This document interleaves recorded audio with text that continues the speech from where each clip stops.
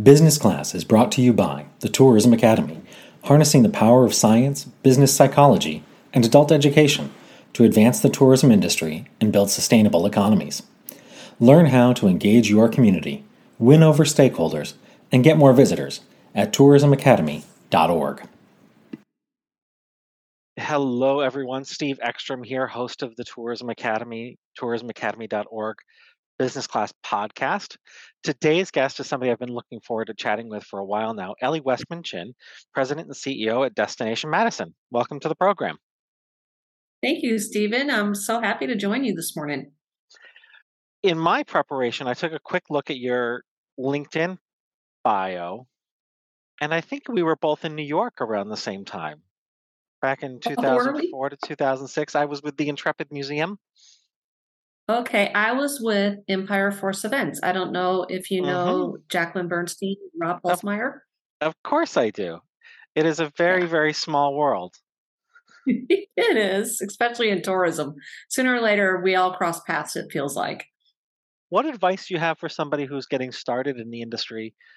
I encourage all of the employees that work with me to go to different events in the industry because our industry is very relationship driven and we all rely on each other, especially during the past couple of years where it's just been really tough. And I tell them, some of my dearest friends I've met in our industry, I said, so, if you've got a challenge or if you want to talk something through, you can call someone at another DMO and they're going to be so happy to talk with you because even though we're all competitors to a degree, we're really supportive of each other because I do think there's a thought of a rising tide mentality that is good for tourism as a whole throughout the United States. And so I highly recommend new employees, or even seasoned employees that have been in the industry a while to meet their peers in other cities, because I think that's very important, not only for their own career paths, but I think it's really important for retention in our own industry. Who's somebody that you've looked up to and now find yourself, a peer of theirs? Stephen, I have just been so lucky my whole career to be able to work with really incredible people who have helped me along my journey. So I'm going to give a couple shout outs. I want to shout out to my friend Misty in Kissimmee, who was with Orlando when I first met her. Her and I have been a little bit on the same trajectory, but she's truly been a good friend and mentor for me. And then I would be remiss if I didn't mention Butch Spearden, who was my first boss in the industry, and working with him, and William Pate, who truly helped me climb to that next level that I wanted to get to. And last but definitely not least, my friend Fred Dixon, who runs NYC and Company. Fred and I were in Nashville at the same time, and we worked together there. And he has just been such a wonderful friend. As I've taken different jobs and done different things, I call him consistently and say, what do you think about this? Or do you think this is a good opportunity for me? So many people along my career path. And then I would really be remiss if I didn't mention Charles Jeffers, who I work closely with in Atlanta, and Elliot Ferguson in DC, who has helped me in many, many different ways with such challenges and struggles I've had as I've moved along my career. Recently, Destinations International launched a mentorship program. What is something you hope the members of your team would do with regards to finding mentors and working with mentors and do differently than you did in your own career path? One, I would hope that they would find their mentor maybe earlier in their career path than I did. I think it took me a little while to understand, as a friend of mine says, you need your own personal board of directors. And I came across that idea a little bit later in my career, and I wish I would have learned that earlier. I also hope through the DI mentorship program that the younger generation have an easier time of finding people that would be so happy to help them along their path, as opposed to always having to find it themselves. I participated in the 30 Under 30 program this past summer at the annual meeting, and sat at a table with really incredible people that are new in their journey. And I made sure I gave everybody my card and said, whatever you need in this industry, don't ever feel shy to call me. And I think they were really surprised by that, because I think most people usually have to take the steps on their own. But I'm hoping as leaders in our industry, we make those steps real easy and we can help them. What is something that you do from your position as a CEO that keeps you engaged with the folks who are just starting out, that keeps you um, in touch with them? When I joined the Atlanta Convention and Visitors Bureau, Spurgeon Richardson was the president and CEO at the time. And then he retired, and that's when William Pate came on board. And Spurgeon was definitely a walk around manager. He would every day hit my door and look at me, and he'd always say, "What'd you sell today, kid?" Every day, like every single day. And I really learned a lot from that because one, it made you feel like you were seen and you were important to the overall effort of what we were doing at the Atlanta CVB. And I really took that to heart. And then, so I do that a lot in the office. I just walk around and I'll just pop by somebody's desk. I've made sure that each of our employees know that my door is open. If they want to talk about something, if they want to talk about a career path, if they want to talk about a challenge, I hope they will come in and see me. And then we also implemented, when I got on board here, that during the review process, I added a question of, where do you want to go in your career? Because I think it's really important for us as leaders to help folks along that journey. But if we don't know where they want to go, we can't help them get there. And, whatever that might be. And it might be, hey, I worked with a young woman in Atlanta and she's like, here's what I want to do. And I said, I think that is a great career path, but you're not probably going to be able to do that here because what our goals and what we need to be doing here. And sometimes I think it's important to say that we don't want to lose good people, but I also want everyone to find their journey, and I want them to be able to reach their passions and their goals and what they want to do with their careers. What's been the most challenging thing that you've faced professionally, and how did you change because of it? Is that besides COVID, Stephen? The elephant in the room? You probably could ask everybody in tourism that question and they would say COVID. Yeah, well, this is true. This is true. So how did you personally grow from that, and where do you see your organization as being different because of it? So, when I started in my career, the office situation was still very traditional, right? You will be in at 8, you will stay till 5. Like it was very traditional hours of operation. And so that's kind of how I was started in my career and how it was ingrained in my mind. And so, what I learned very early in COVID was empathy and understanding, because COVID was such an interesting challenge on so many different levels, but not only was it affecting us professionally, but it was affecting us personally. And, in the past crisis we've had, like the recession in 2009, that affected us professionally, but on a lot of levels, it didn't affect many people personally. That was in my sphere, at that time, but this was. And so I really had to take a step back and say, okay, and I just talked to somebody, they just sounded awful because they're having a moment with whatever they're dealing with in this pandemic that none of us know really how to manage, right?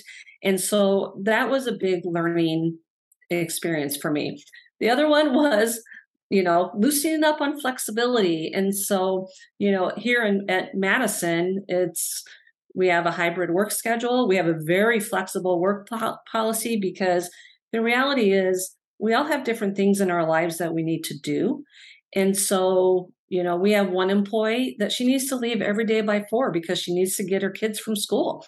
I want her to go do that. I want people to say, hey, I'm going to leave at 3. I'll be back online at 4:30 because, my child's playing in their first ever soccer game. I don't want the employees to miss really important things that they're doing in their lives, whether it's children or even as an adult, something that's really passionate for them because of work. Because I think we can have a balance there that we didn't have before. And I think that is one of the biggest lessons, because before was, you're either working all day and you come home and you're tired at night, and by the weekend you're exhausted and you're giving your family what you have left. And now it's like, no, you know what? You can go be there for your child's first day of school, because I know you're still going to get your job done back here. And, that building that trust to let go was a huge learning curve for me. Not that I don't trust the employees, but I was just mentally in my mind, this traditional office environment that I was very used to. And I had to change that thought process. One of the observations that I made during COVID is that with people working remotely, the camera is on within their home. And in many ways, we got to see people in their home environment. And it was a reminder that we are whole people, not just the person that you see in the office. And I think that in a lot of ways, that may have made that easier. Did you find that as well? I did. Because, if the cat walked across the screen, or the 2-year-old ran into the office because they didn't realize they shouldn't or couldn't be, it actually lightened up the mood a lot, especially during the early days of COVID, where everything was so heavy and changing minute by minute. The minute you got a policy in place, it's like, okay, we have to change that because this new guidance just came out or whatever. And so when that started happening and you could see people's home life, I think that gave me personally a bigger understanding of what they're doing at home and how that affects the workplace. When I first started my career, people always said, you leave home at home and you leave work at work. Well, I don't know if that's very realistic, right? Because I know that there's stuff that I think about when I'm home at night, about my job. And so there's going to be days where we get to the office and we're worried about something at home, and we should have empathy for that and let folks have their space to do that. So yeah, I do think, having that peek into people's home life made a big difference. It was also fun to see, just their offices or however they had their room decorated. And you learned a lot about maybe their hobbies. Oh, like they love to read or they follow a certain sports team. And it really became even more engaging than just sitting in a conference room every day meeting, right, in the same environment each day. I have found that particularly true in the last few months too. As you noticed from the Zoom chat, I'm sitting in a van. And I became a digital nomad a year ago, and I've been traveling nonstop for the last year. So most of my meetings start with the simple question, where in the world is Steve today? Um, and And why are you not in Madison, Steve? That's the question. you're a dot on my map. You're one of the places I hope to visit. If I were to visit, what might be 2 or 3 things that I should look forward to? Oh boy, it's Pick your really favorite hard for me kids. to name 2 or 3 things. Yeah. If you were coming, well, actually, any time of year that you come here, I would definitely say get out on the lakes. Madison's on an isthmus, so we're surrounded by 5 lakes, and we play on the lakes in the summertime. And when they freeze up, we go out there and we play on the lakes in the wintertime.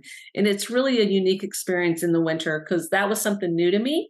And so you can ride bicycles on the lake. You can go out on the lake and fly kites or do ice skating. So I think that's really unique. I would definitely say to walk down our museum mile and go into some of our really interesting and unique museums that we have here. I think that is a lot of fun. Of course, we're a capital city, and our capital is right in the middle of downtown Madison, and it's beautiful. And you can walk in, no security, just walk on in because it's very welcoming. And check out the beauty of the Capitol. And then I always recommend for folks to head to campus because, of course, University of Wisconsin is here, and go to the Union Terrace where you can sit outside and have an ice cream cone or get a beer or whatever your pleasure is, and watch what I think is the best place to watch the sunset in Madison. It is just tremendous, and there's usually a band out there, and it's just got this really unique vibe. And so, but I could go on and on, which I'm sure a lot of your guests could go on and on about their destinations. because I just get so, if you like to ride bikes, we're a platinum rated bike city. We're one of 5 in the United States. We have over 200 miles of bike trails. You can do that in the winter because we actually shovel off our bike trails before we plow the roads because we have so many bike commuters year round. Explain to me the moment when you realized that Madison was home.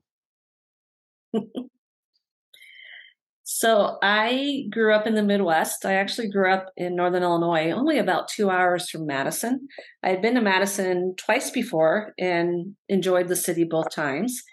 And when I got to Madison, it'll be 2 years in February.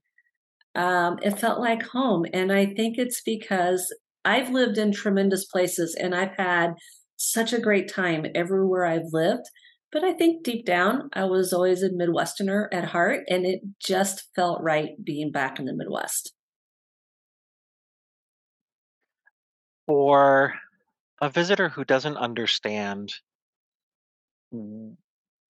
how culture is different, how that sense of experience and belonging is different in the Midwest, how would you explain it?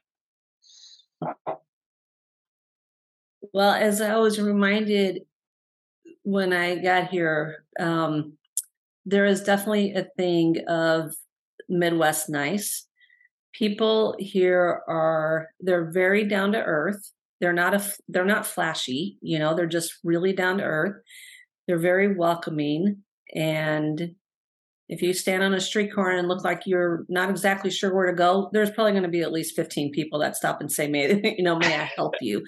I think there's a real pride of Midwesterners that I sort of forgot about. Madison, people don't want to be anywhere else. They're really happy to be in Madison. They love Madison. They're very passionate about the city. And it's rare to be in a city, especially in my role, where people don't sit around and go, oh boy, if we only had an ocean, or if we only had, something, and our destination would be different. And the folks here are just like, we are all in on this destination. And I think the beautiful part of that is they're very engaged in the community. And so we have just wonderful volunteers because they're very passionate about what happens in Madison and they want to be a part of it. And you get that vibe when you get here. It's very different than vibes in other cities, I think. So I have just a couple questions before we wrap up. What kind gesture have you offered today? Well, I just had another Zoom meeting before our call, and it's with one of our local community organizations. And the president and CEO was going over their new strategic plan. I don't know if this is kind or not, Stephen, but as he's talking through his plan, I was like, holy cow, we just created our new strategic plan, and there's so much synergies. So I immediately reached out to him. I'm like, let's get together and talk about how we can make both of our plans work and be successful in a partnership for our teams. So I'm not sure if that's kind, but I haven't left my house yet. So I haven't really seen anybody to be overly kind. But I will plan to do that once I leave home. Well, then my other question then is about what you see in the room around you. Point something out that makes you feel good and explain what it is. Okay. So the first thing I see when I look around my room is a picture of me and my husband from the day we were married, which always puts a smile on my face because I think he's incredible. And I'm just so lucky that he's in my life. And next to his picture is a picture of my many, many nieces and nephews, and they're being so goofy in this picture. And that's why I put it up, because that's their true selves. And I'm so proud to be an aunt and just be part of their lives as well.